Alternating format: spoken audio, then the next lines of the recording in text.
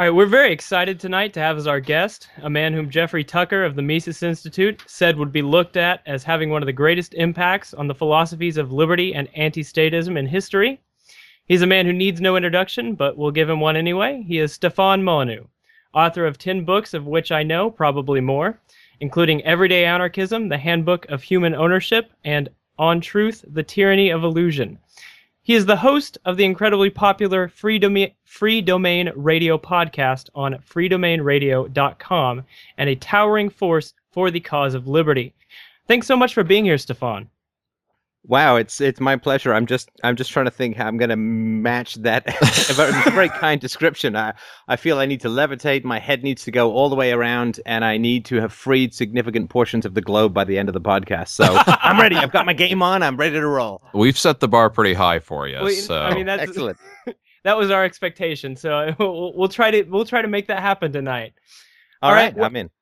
We have a kind of a tradition, kind of like inside the actor's studio of beginning with the same question, and it's a question you've probably been asked a million times. And like most of the questions we ask, because you've done so many podcasts and written so much, you've said probably everything. You've answered probably everything we'll ask tonight, but we'll try to keep it fresh. Either way, just like inside the actor's studio, we begin with the same question.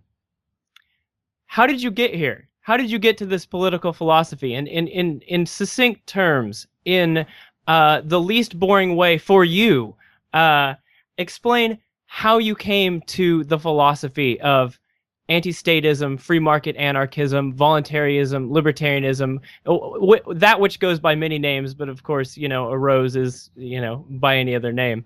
How did you get to this? How did I get here? Well, son, it all started one night when my mama was so drunk she couldn't even lift the car out of the ditch. I'm going to do the whole interview in that voice. I'm just oh my God, to be the voice of Mater in Cars 3. Well, it's I think it's pretty standard for anybody who's in this. It's objectivism as the start, and love and Galt's Gulch, and at the end of Atlas Shrugged, and kind of realizing that there's no government there. I don't care what that smoky Russian vixen says elsewhere in her writings. Her ideal society has no government, and it was really just I mealy-mouthed around the problem of things like voluntary taxation and which is like voluntary rape. It's just sort of a contradiction in terms. And I just gave up the ghost of minarchism after many years of debating and just becoming exhausted by my own incompetence at being able to square the circle called, let's have a non-aggression principle, let's have respect for property rights, let's create a monopoly of violence to violate the non-aggression principle at will and eradicate property rights whenever it sees fit. You just can't square that circle. And after a while, you just got to give up that ghost and say, okay, well, consistency is everything. Consistency is everything. I mean, if you're going to be into philosophy, you've got to go for consistency. Otherwise, you're just dealing in staggeringly neon-lit opinions. So it really was just continuing to comb over that same beach until I finally, found that Roman coin called freedom. Boy, that's a bad metaphor, as if there was much freedom around. But I think that's sort of where it went. And then I started podcasting during my commute to work. I used to work as a software executive, and eventually people said, donate. We'd like to donate. And so I said, okay, maybe I'll get some gas money. And then donations came in, and I went, whoa, that's nice. Popular idea, yeah. So then I started, then I sort of did a little bit of sideline, which was web polecasting, which is you put a, what do you get a dancer's pole in your room, and you grease yourself up, usually with fish or sometimes cod liver oil. You slap on a pair of sheepskin assless chaps, or sometimes it's just leotards, and you shake your money maker until people pay you to stop. And then eventually I just went back to philosophy and continued, and there I stand. All right, so origins. You just need a moment to scrub those visual images. That's what the pause is for. It's like there's no amount of mental Clorox that will take that image out of my head. Maybe we do need a moment. Okay, so origins in the philosophy of objectivism. But obviously you moved away from that a little bit because I think that in order to embrace the kind of market anarchism that you are a proponent of which you are a proponent. It doesn't quite square with traditional objectivism. What are your thoughts? No, look, massive props to Ayn Rand and the objectivists. I'm still a 95% fellow traveler, but and in the realm of metaphysics or the nature of reality and epistemology, the nature of knowledge, I mean, you have to beat those bushes pretty hard to find something that's wrong. But in the realm of ethics, I was never particularly satisfied, that which is proper for man, the rational animal, and so on. I had problems with that because if you look at somebody like, pick anyone, Bill Clinton. Bill Clinton is a massive multi-millionaire philanthropist now because of his engagement in politics. He has been very successful in material, basic mammalian reproductive power. And so that which is good for man as a rational animal, well, the expansion of power in the sort of Nietzschean sense, the drive for power, and the drive to acquire resources, which is the sort of basic biological drive, is very rational in many ways to pursue. Mm-hmm. And so I've always been bothered by the fact, and this is true of all ethical theories I've encountered, and please don't count me as any kind of mega brain expert on them all, but the problem with ethics is the people who most need it can't be convinced of it, right? So the people who are like real sociopaths or complete monsters or narcissists or whatever, you can't corner them with ethics. They'll just make up whatever they want. And the people who are really interested in ethics and who are susceptible to ethical arguments, well, they're kind of already good to begin with. So that's kind of an annoying situation. It's like you've got this perfect diet to make people lean and fit, but the only people who are interested in using it are people who are already lean and fit. Well, no, you got to get the diet into the hands of the people who are 300 pounds and, their foot's dropping off from diabetes. So that I really spent a huge amount of mental sweat trying to find an ethical crowbar which you can use to pry open even the most resistant mind, even the mind that is most contemptuous of or uses morality as a kind of way of gaining power. This, again, it's not my idea, comes out of Nietzsche and other people, that most people use ethics because they want to gain power over their fellow human beings. So if I can convince you that something is wrong, then you'll avoid doing it. And if I can convince you that something else is right, you'll pursue doing it. And all I have to do is align that what is good for you, what I tell you is good for you, turns out to be good for me, and whatever is bad for you turns out to be bad for me. And so, what do you think? Well, let's worship of the king is good and rebellion is bad. And, well, that's really good for the powers that be. So I had a problem with the sort of what is best for man, the rational animal, because there's lots of bad people who love to get power. And how do you talk Bill Clinton out of wanting power or having power? How do you talk to Barack Obama and say, it may seem like you got a sweet deal here being the most powerful man in the universe, but it's really not good for you. It's not good for your soul. I mean, he's just, what's he going to say? He's just going to say, well, no, this is what I've wanted. This is what I pursued. I worked very hard to get it, and I'm really enjoying it. That's why they all go for a second term if they can. It's good to be king. And I don't know an ethical theory outside of the one that I'm working with called universally preferable behavior that solves that problem. That was number one. Number two is politics. She's got the non-regression principle down and square, and then she just drives the truck of statism right over that little mouse of freedom. That's my And so she says, well, you got to have a government. And the end of Atlas Shrugged, they try and fix the government. It's like, do you want to just rewind the clock? Do you want to just rewind this tape and have the same damn thing play out over again? Because that's what's going to happen. And so I think that she was tempted, right? She was tempted by trying to achieve something soon. The history of libertarianism, the history of the freedom struggle almost always is the myth of the tortoise and the hare, that old myth or the old fairy tale where the tortoise plods along and gets there, but the hare, I'm so fast, I'll just leave footprints on the ceiling, fall asleep in the corner and lose the race.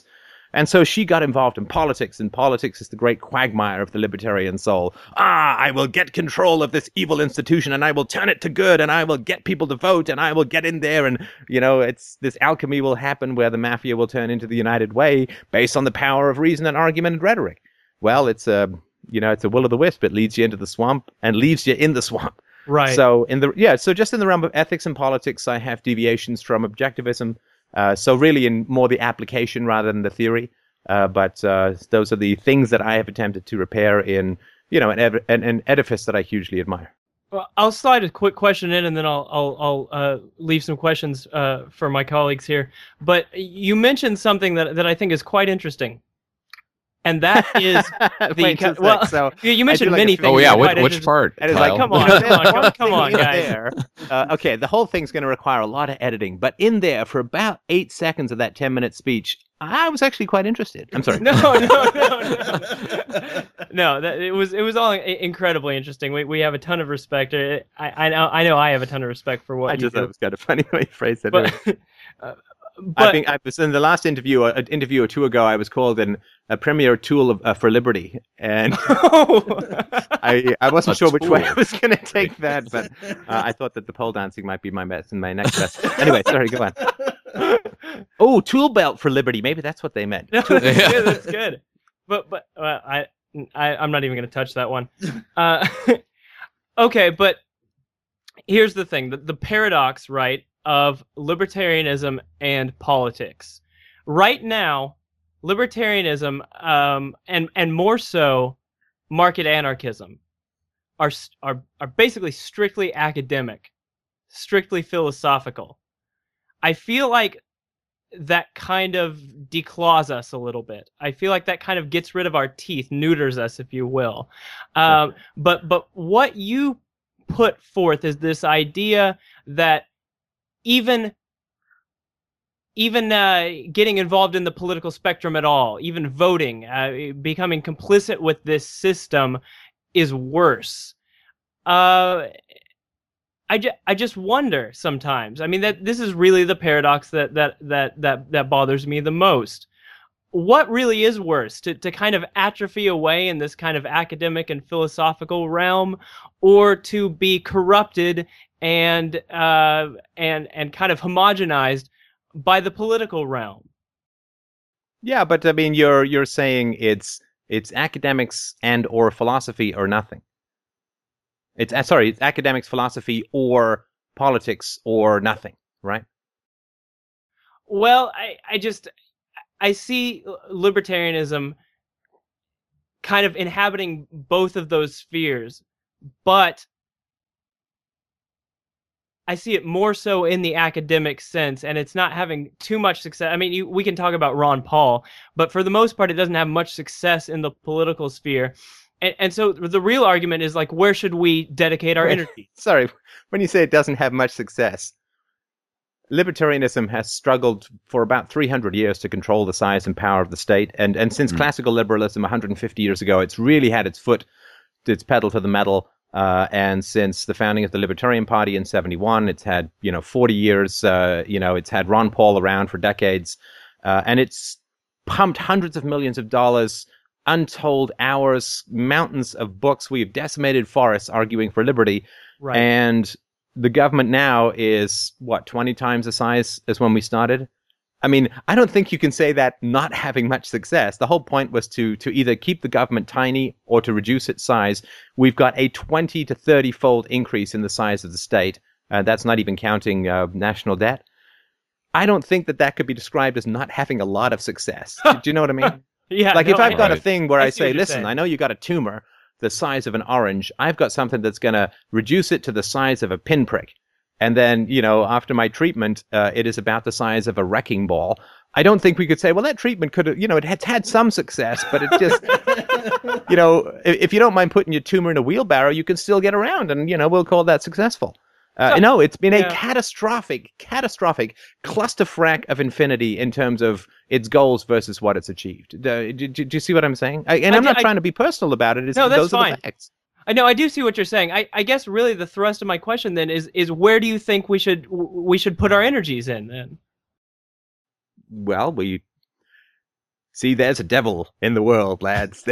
There's a devil who steps with smoky footprints all over the souls of man, and that devil has one, he's got a big fishing line, and on the end of that fishing line is this lure, and this lure says, take your philosophy and throw it out into the void so that it can never land on anything you can ever directly and personally affect, and that's where I want you to spend all of your energies. Pissing off a cliff into the wind so that your pee disappears into the night, your vital fluids, your essence, your energy vanishes into nothing. And then annoying people like me come along and say, that is not right. If you're going to have values called the non-aggression principle and a respect for property rights, you do not focus on that which you cannot control. That is to say that all your values and all of your energies and all your philosophy is going to be ground into an impotent, useless dust, spread to the four winds, and you're going to beat your head into a bloody pulp and fall to the ground and call that, wow, I've dedicated my life to true freedom and liberty. No, what we do is we apply these principles to our own lives, So in particular, I focus on parenting. Right? Hands up. Fantastic. How many of you were spanked or hit or paddled as children? A little bit. Of course. Yeah. Right. Was that a violation of the non-aggression principle? That's a really good question. Well, I don't think my mom would say that, but Well, did you initiate force? No, I mean, Was it self-defense on the? I mean, were you coming at them with a chainsaw? Was it self-defense? No. it was an axe, but not a chainsaw. No. But it was. I mean, it was not self-defense on the part of the parents, right? No. yes, you're correct. So that's the initiation of force. And I'm not trying to, say your parents are like Satan or anything, but No. the reality is that is a violation of the non-aggression principle. That is a violation of self-ownership. It has empirically terrible bad results, right? I mean, with the exception of you three guys, it reduces IQ by 3 to 5 points. It increases social aggression. It increases peer problems. It increases tendencies towards criminality. And that's just spanking, let alone hitting and, where you yelled at, where you called names. The amount of aggression within the family is something that the non-aggression principle and the respect for self-ownership and property rights has a huge amount to say about. Now, do we have more effect if, I don't know if you guys are parents, but if and when you become parents, do you have more effect over whether you hit your children or not, or do you have more effect over the policy of the Federal Reserve? I think that would be the former. I hope so. I mean, if not, wow. Well, I mean, if we Don't had the talk to me, opportunity get to spank busy. Ben Bernanke when he engages in quantitative easing, I think we could have an effect on it. Right. I mean, imagine combining the two, the nastinesses and disciplining your children with fiat currency paper cuts. I mean, that's just that's a vortex of evil. Right. But so there's an example, right? How about we just raise our children with respect to the non-aggression principle and self-ownership? I've been a stay-at-home dad for 3 years. Never hit my daughter, never raised my voice at her, never called her names, never threatened her, nothing like that. Because that's something I can do. I cannot change the government's policy about military bases in the Middle East. I cannot change the amount of national debt that is being piled on our shoulders.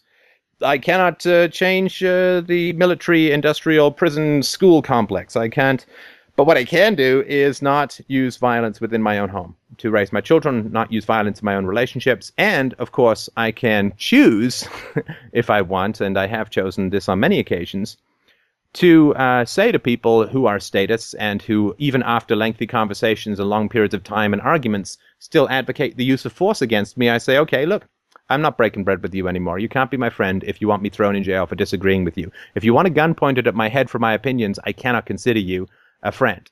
That is a radical step, I understand, but that is called being consistent with your values. And these are things that we can do in our personal lives, and it is my absolute belief, and it's not just faith, that there's a lot of science to show this, that if we raise children peacefully, they will not want power over others. They will not be drug addicts. They will not be criminals. They will not be promiscuous. They will not end up on welfare. They will not end up poor. They will be healthy, confident, able to think clearly. They will listen to and accept the validity and authority of reason and evidence rather than powerful human authorities. So the way that we build a stateless society is on the peaceful, free treatment of children. I mean, that is, I said the tortoise and the hare. Well, the tortoise is plod, generation after generation, better and better and better. We could have a paradise on this world if parents simply restrained from aggression and violence for 5 years, the first 5 years of their children's lives. That's all that we need. Of course, that's a big step for a lot of people, a lot of cultures, but that's what we know will work. This chasing after the evil institution called the state and attempting to, turn those bat wings into unicorn rainbows, I mean, it's just not going to work. Fantastic. I wish we could broadcast everything you just said to Israel. You said you wish you could broadcast it what? Everything you just said to Israel. Oh, yeah. Well, I've got some Israeli listeners. They don't like to admit it often, but I do. I kind of want to segue into something you said earlier. I'm excited where the liberty movement is now, especially with Ron Paul reinvigorating Austrian ideas. We haven't seen anything like this since '74, when Hayek won the Nobel Prize and Austrian ideas were on the forefront again. But there's a lot of libertarians who are very zealous about their devotion to the Constitution. And I'm afraid that we're going to kind of fall back into the same cycle where this Constitution has just it's failed to restrain the powers of government, and it's going to fail again. I mean, and it's hard to convince people. Certainly all of us have kind of gone down that rabbit hole of being introduced to monarchism and Ron Paul, and then kind of rejecting and being unable to justify the powers of the state and its own responsibilities. You see that markets work a lot better. And eventually you have to admit to yourself that you're an anarchist. But I'm really afraid, and I criticize other libertarians for thinking that the Constitution is an effective tool for restraining the government, because it's not. As you've mentioned earlier, government has grown exponentially over the past few decades.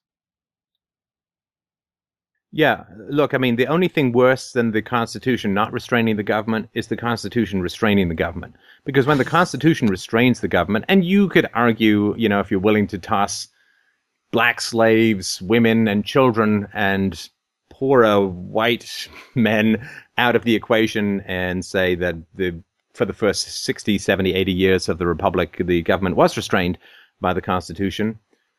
Well, what happened? Well, there was a huge, massive explosion of wealth. Wherever the government is restrained, you get the resulting incredible productivity growth of free trade. I mean, just look at what's happening with India and China now, where the free trade principles have come into effect. Socialism, which was the horrible legacy of the British Raj to India after the Second World War, and China, which was gifted communism through a variety of radicals in the mid-20th century. They've cast that aside. They've minimized state presence in the economy relative to how it used to be. They've abandoned largely central planning, and they've turned people free to produce and trade and create wealth. So you've had a shrinking of the state, and what does that do? Well, that creates a huge amount of growth, a huge amount of cash, a huge amount of capital in the system.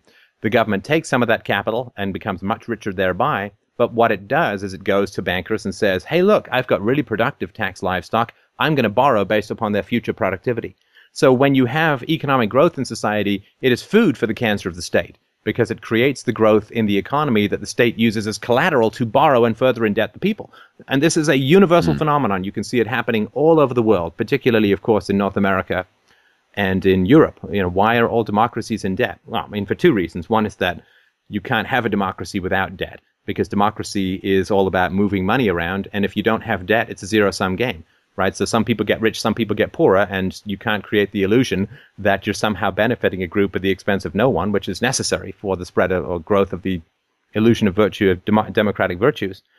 And the other is because this is what happens. If you give a gambler a huge amount of money, he doesn't stop gambling. He gambles more. He goes more into debt. He uses that money as collateral to borrow even more. I mean, the whole thing is a Ponzi scheme. So I'm even more scared of a government that is restrained by the Constitution look, the American experiment. It should be the most illustrative and tragic experiment in statism in the history of the world. You started with the very smallest conceivable government that could be designed by the minarchists of the day, all of them stone geniuses who put all the checks and balances that they could think and so on. And that very experiment in the very, very smallest government, according to the theory I'm putting forward, should have grown into the very largest conceivable government that the world has ever seen. The largest, most powerful government with the largest and most powerful weapons and the largest majority of people in jail of any of the Western democracies. That's exactly what happened. Small governments lead to monstrous tyrannies. If you look at England was the first country to experiment with free trade in the 16th and 17th centuries. 18th, 19th, and 20th centuries, lo and behold, we have the British Empire, because that's what the government does. Wherever you see economic freedom, you end up with massive corruption. Look at Japan after the Second World War had free market principles inflicted on it by the victors. And now they're, in their third decade of recession and depression, because they're so unbelievably, in their GDP debt to GDP ratio is almost 3-1. It's insane. Wherever you give the government money, you enslave the future, you expand the government, you corrupt the citizenry, you even further corrupt the leadership. And this is just a cycle that is so repetitive that it takes a willful ignorance of history to miss it. Wow, that's incredibly hard to argue with. It was. So yeah, no, I don't want the constitutionalists to lose, but I don't want them to win even more, because imagine how big the government's going to get if it has 10 times the income, 50 years from now. That's another paradox of liberty. I mean, here we are, Ron Paul, probably the most friendly to our ideology candidate to come along in well, I don't know, forever. Bob Barr was pretty great. You know that guy. No, Bob Barr was not great. And sometimes we set the bar high, and sometimes we set the bar very low. But here we are, and we've supported him. But there's almost this deification of the document of the Constitution, and just as you've illustrated, even the smallest amount of government poisons the whole thing, and it's going to explode. But what they're selling, I'm sorry to interrupt, but you know what they're selling? Ahead. It's they're selling. Politics, academics, right? All of these people who say that freedom is won through abstract arguments, freedom is won through voting, freedom is won through political action or giving people von Mises's books or Rothbard's books, that you just need to throw these seeds of knowledge out and lo and behold, you're going to end up free, or you just need to go pound some lawn signs, hand out some literature and donate money to Ron Paul and you'll be free. Look, I really, really respect the knowledge of the academics. I incredibly respect the commitment and passion of the politicos.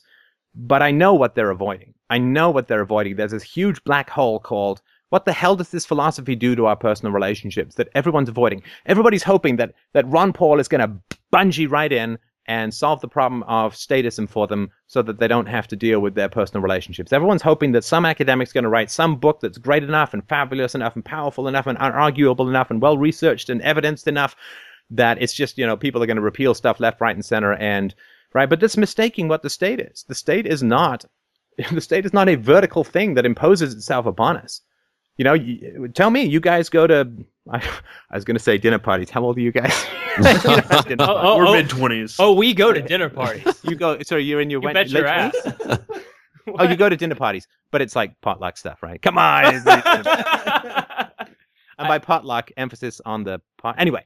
I went to a murder mystery. What kind of pot is these brownies? I'm kidding. I'm completely stereotyping, but you go, if you go to family events or you go to whatever, a bunch of people who aren't necessarily enlightened in the way that we are, you start bringing up this stuff, and how does it go? You can definitely alienate people. Their eyes glaze over, and they think you're crazy. Well, it's like what you said about the politically ideological brain. It rewards itself. They feel a reward whenever they dismiss ideas that are contrary to the political ideas that they have decided are correct. Right. And people get a sick enjoyment from disagreeing with you. Yeah, it's a relief from anxiety. And those glazed eyes, that slow step backwards, that tension, that let's change the topic, that unease, that hostility, that is the state. That is the state. It is our willingness to attack each other that is the foundation of state power. The state is not the laws that are imposed upon us. The state is everybody who screws with you in one way or another when you point out that the law is just an opinion with a gun, and that we are tax cattle, and that our leaders do not care for us because they spend our blood for useless wars and to bribe their friends. And but when you point out these basic, taxation is force, just something as simple as that, a 3-sentence unarguable statement. Taxation is force. The state is our fellow citizens' willingness to attack, criticize, vilify, condemn, avoid, ignore, slander us when we simply base. The government doesn't do that. I've never spent a night in jail for my beliefs, but I have lost, I don't know how many friendships and relationships based upon these basic realities. The state is not doing that. The state doesn't censor us at family dinners. That's our families that do that. The state doesn't censor us at potluck dinners or parties when we talk about the basic realities, which at this point we have to talk about. I mean, it's so late in the game that it's not like, I don't know, 1950, you could be a little bit more relaxed about things. But now, I mean, given the economic problems that are snowballing, we kind of got it. We kind of got it. I mean, this is sort of like being a really good doctor when somebody's choking on a fishbone in the restaurant right now, like in the seat right next to you in a restaurant. You got to interrupt your dinner and go do something. So we have to do something. But the state, the repression, the silencing that happens is entirely horizontal. I mean, it doesn't need to be done top down because we do it to each other. And that's what politics can't solve.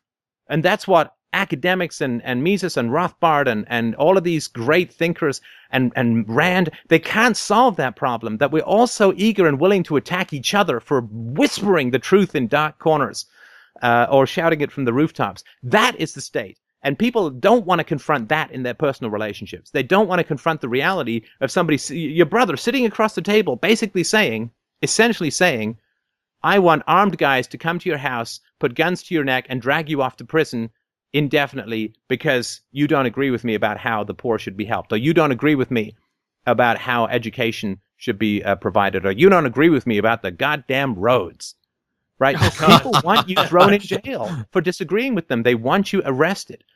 That's screwed up, man. That's messed up in the extreme. And until we confront that, we're not going to solve the problem of the state, because that is the state. It's everyone cheering the leader that makes the leader. Yeah. Its proponents have I'm never going to get into. I shouldn't do these late interviews where I get these topics. That is, I have to go down and bring down a raw gazelle with my teeth now, eat it hard or something. Anyway, so go on. Go ahead, Sean. Oh no, it's just I totally see that in my life too, where I mean, some of my personal friendships have been affected by my own opinions, and it seems like these proponents have organized into a church of the state where, I mean, forget criticizing the state, its own defenders. That's hard enough to deal with. Yeah. They vilify you for it. So, Stefan, would that not mean that this is an issue of human society, that even with the removal of the state, that human beings would form these societies, because this is a problem of society and not necessarily the state? No, I don't think so. And let me say, what the hell do you care what I think? Let me sort of give you a tiny bit of evidence that involves teenage sexuality. So pay attention. This will be followed by a short demonstration and a video. Any volunteers? Look, okay. I don't know if you guys remember. Well, of course you do, because you're closer to it than I do. Hitting puberty. Do you remember when you didn't think about sex much, and then, your smelly bits start growing, you got hair coming out of everywhere, and suddenly that's all you can think about, right? You didn't need propaganda for that, right?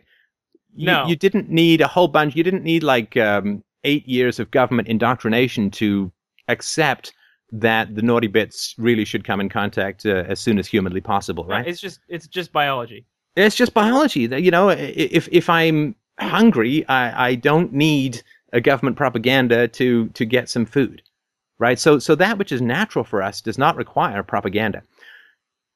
But think of the amount of time and energy and resources that are poured into propagandizing children.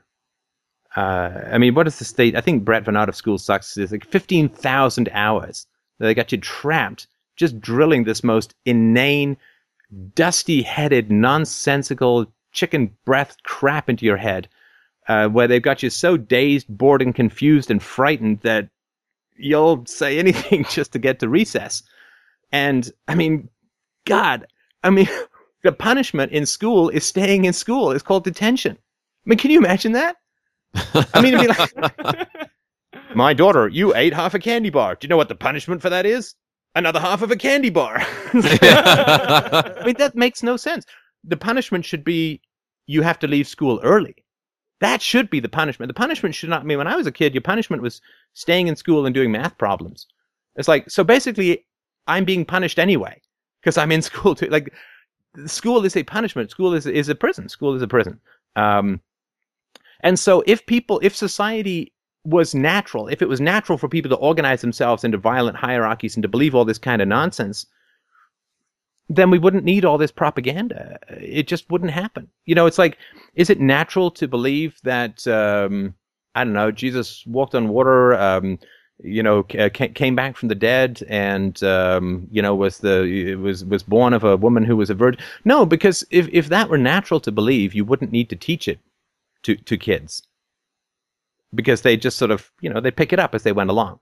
But if you think of the amount of indoctrination that has to go into things that are unsustainable rationally, you understand that kids are very rational. Kids are incredibly rational. My daughter understands that she's 3. That means 3 times around the sun and the solar system. We've done it with fruit and all that. So she doesn't mind things that look kind of weird. Hey, the moon and the sun, they're not exactly the same size. In fact, they're not even close to the same size. They just look the same size because one's closer and one's further. She understands. We got no problem with any of that. Shifts in perspective and stuff.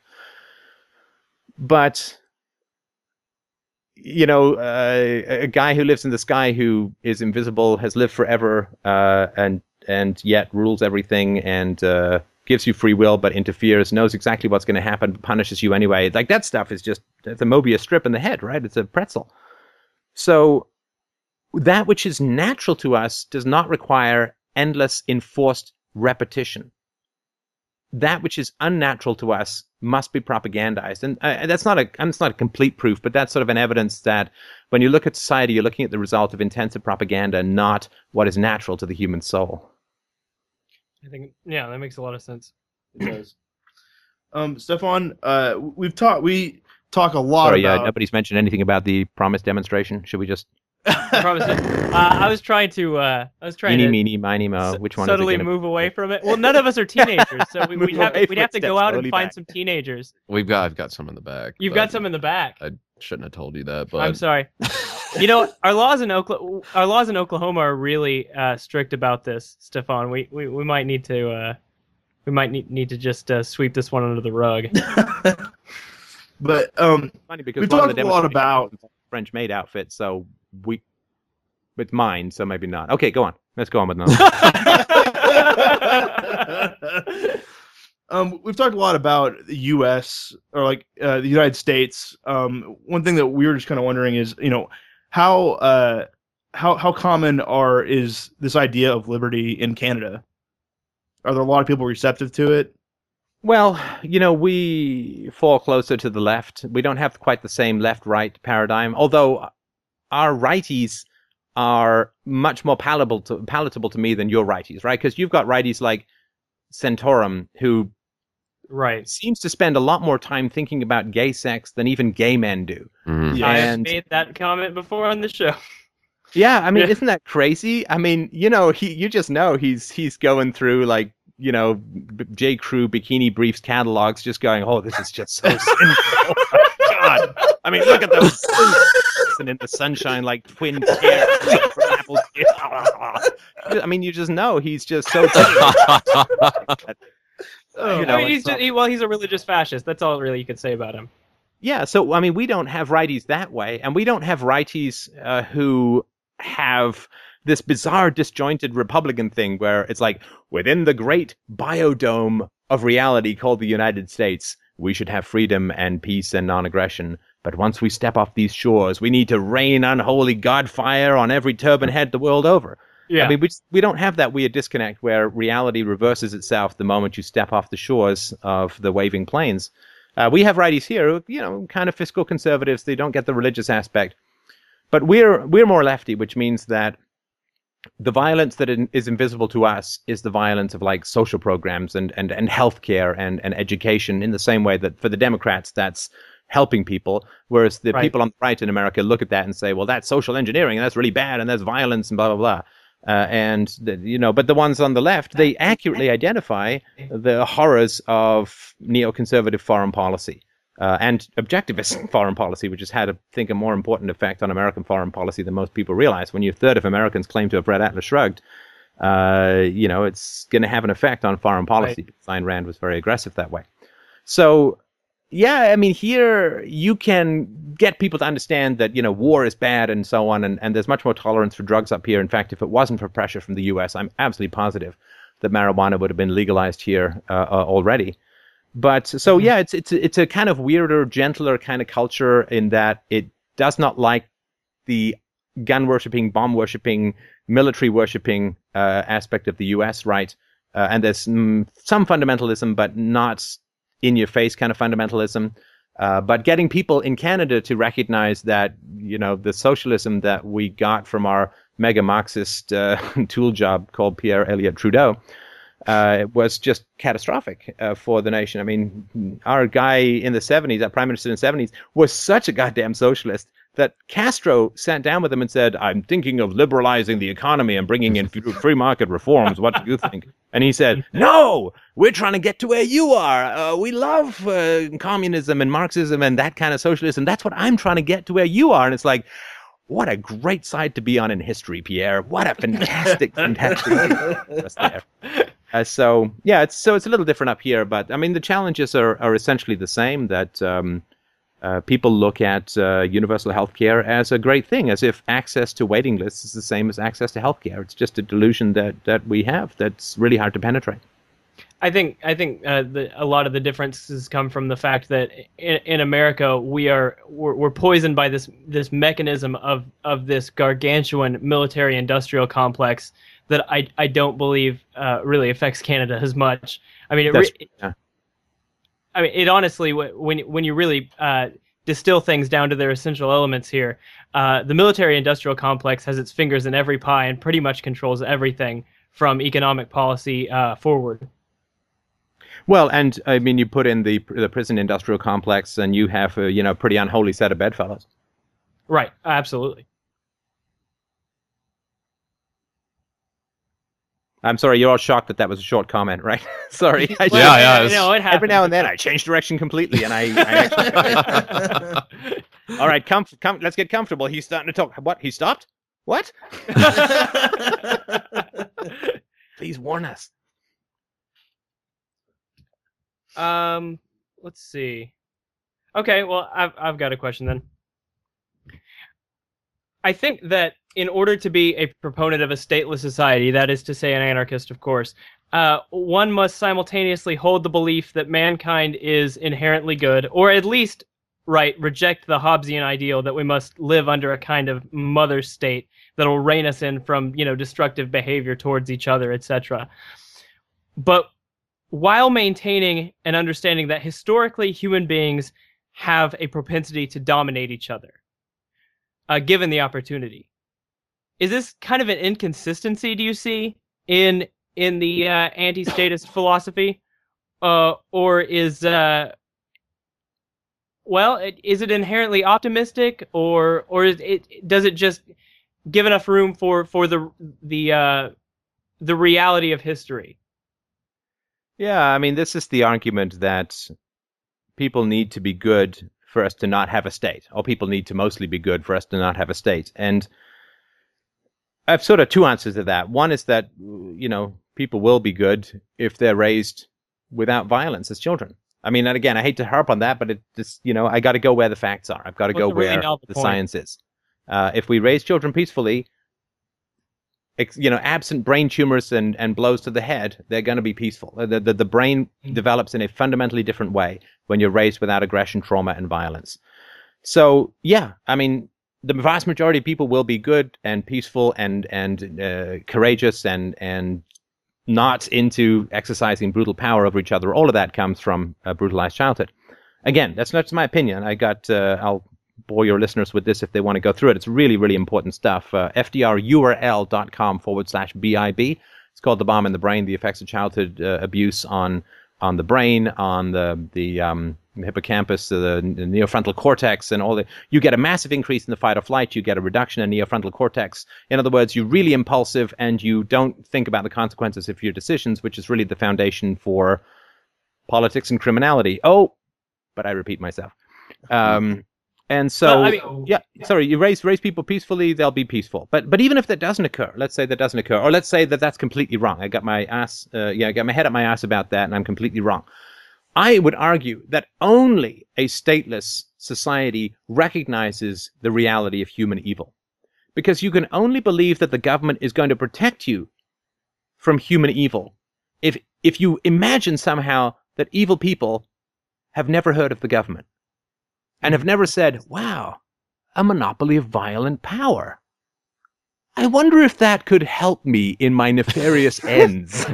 I wonder if I could get a hold and use this violent power to propagandize children into believing that everything I do is good and that they need me to destroy the family and create new generations of criminals, to scare the general population with, to start wars, to run up debt. Because, you know, what do evil people want? They want two things. They want something for nothing, and they want a lack of accountability for their actions. That is the definition of what the government does. It gives people stuff for nothing through forced transfer of wealth or through inflation or through debt. They give people something for nothing, and they are excluded from accountability for their actions. How many cops go to jail? How many politicians go to jail? I mean, a third of the Congress has significant criminal problems. They never go to jail. Exactly. And so it is a recognition of the reality of human evil.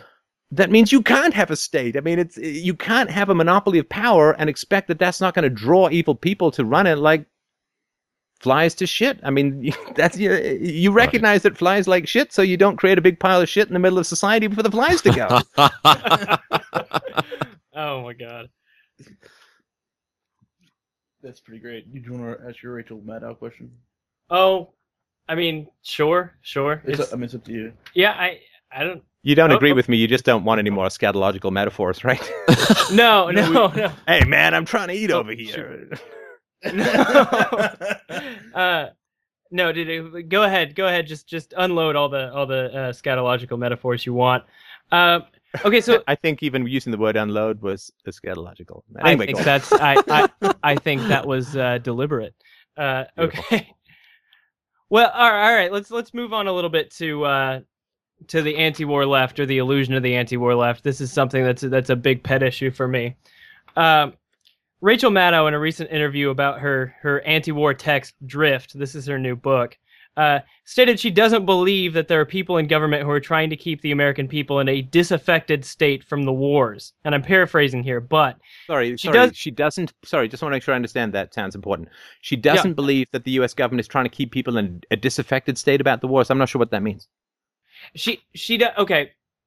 The thrust of her theory is that our wars don't hurt anymore. They don't affect people on a basic level, whether it be the raising of a tax, the rationing of goods, etc. And we don't see the dead come home. We don't see the body count, etc. And she doesn't believe that that's deliberate. She doesn't believe that's deliberate. Okay.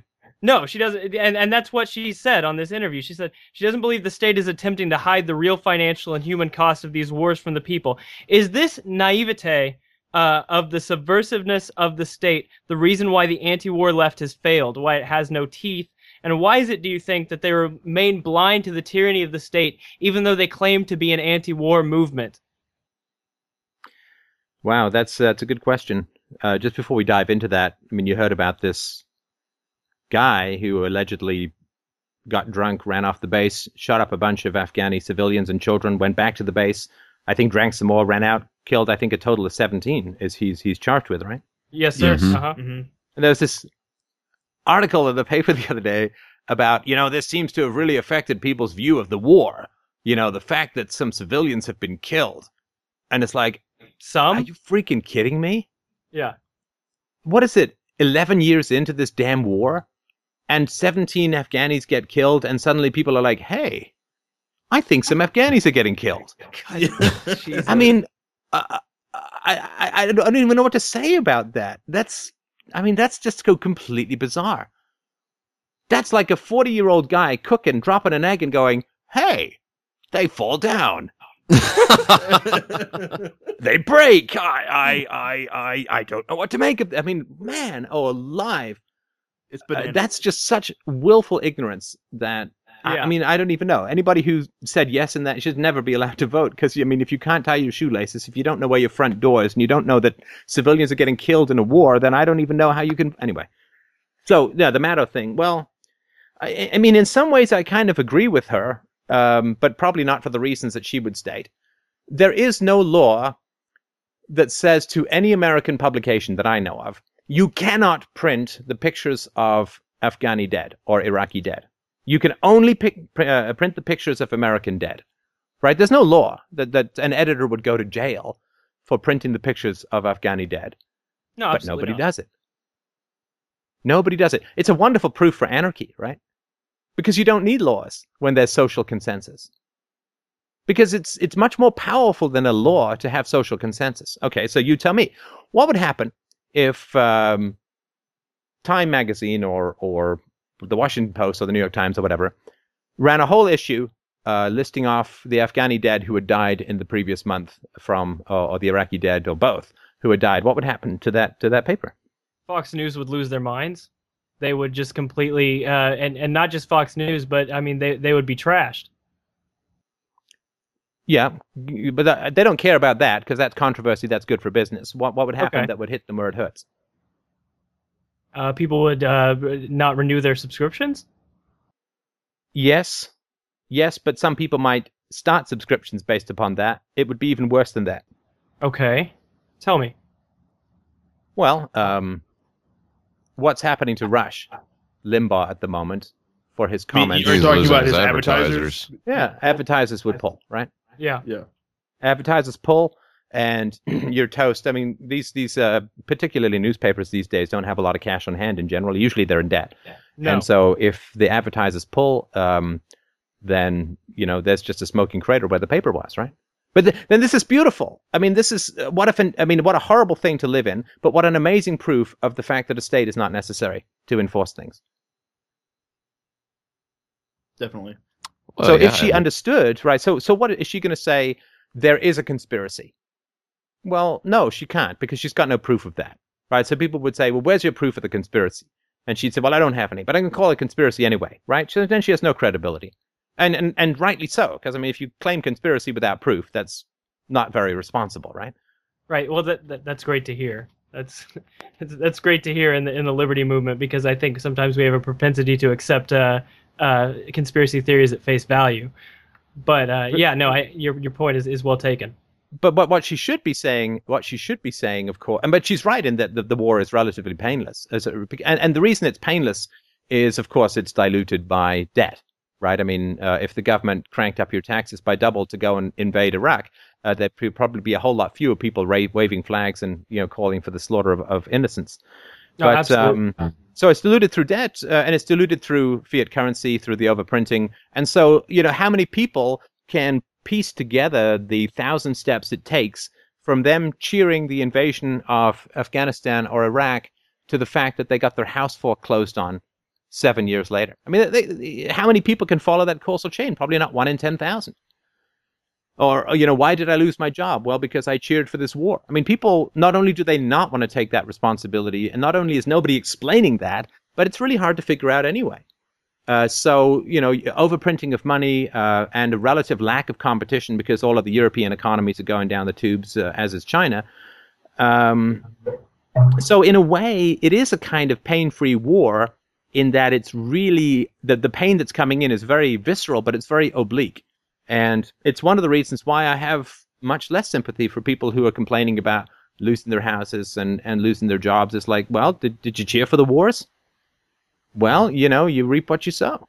Right. And if you didn't spare a thought to the Afghanis and a million Iraqis getting blown up and millions more getting dispossessed, and they got no electricity, they got no medicine, they got no running water, they've got cholera, they've got medieval illnesses that haven't been seen in the neighborhood for centuries. If you didn't spare a thought for them, but just went around cheering whatever warmonger currently grabbed the microphone, then the fact that all that's happened to you is you've lost their house, while all that's happened to them is they've lost half their family, you're actually getting off kind of scot-free.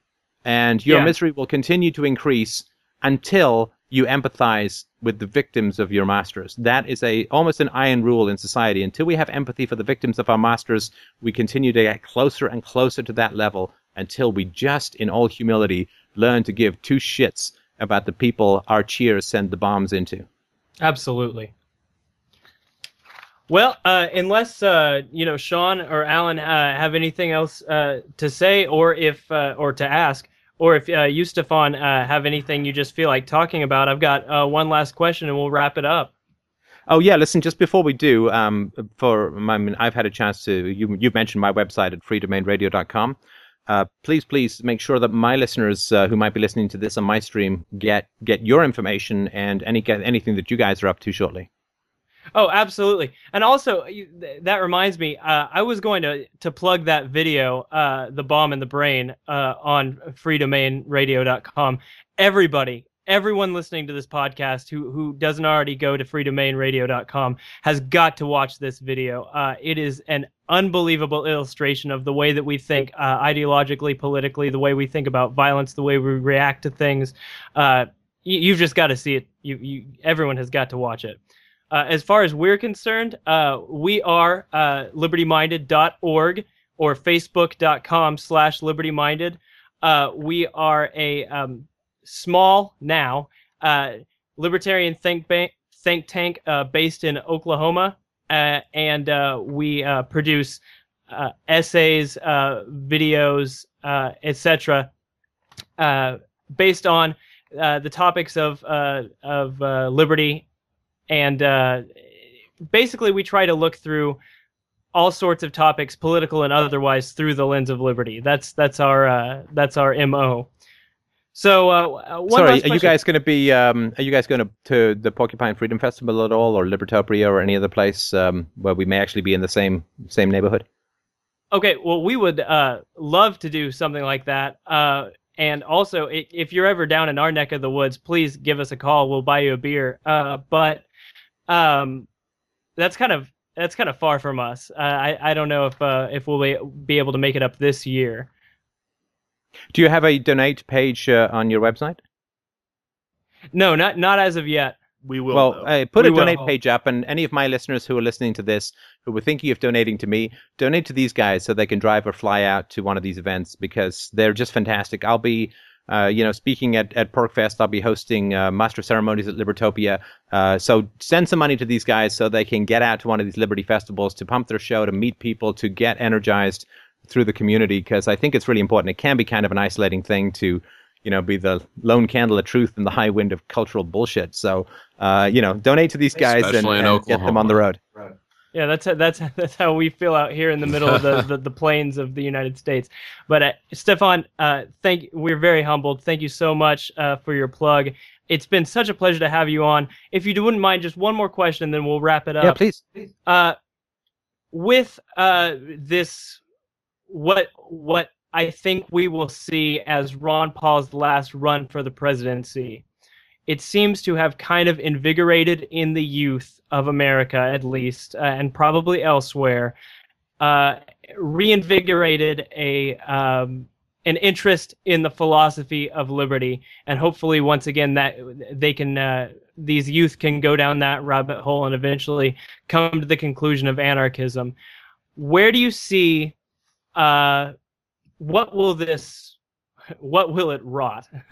Where do you see this increased interest in libertarianism or anarchism in the youth going in the near future, and where would you like to see it go?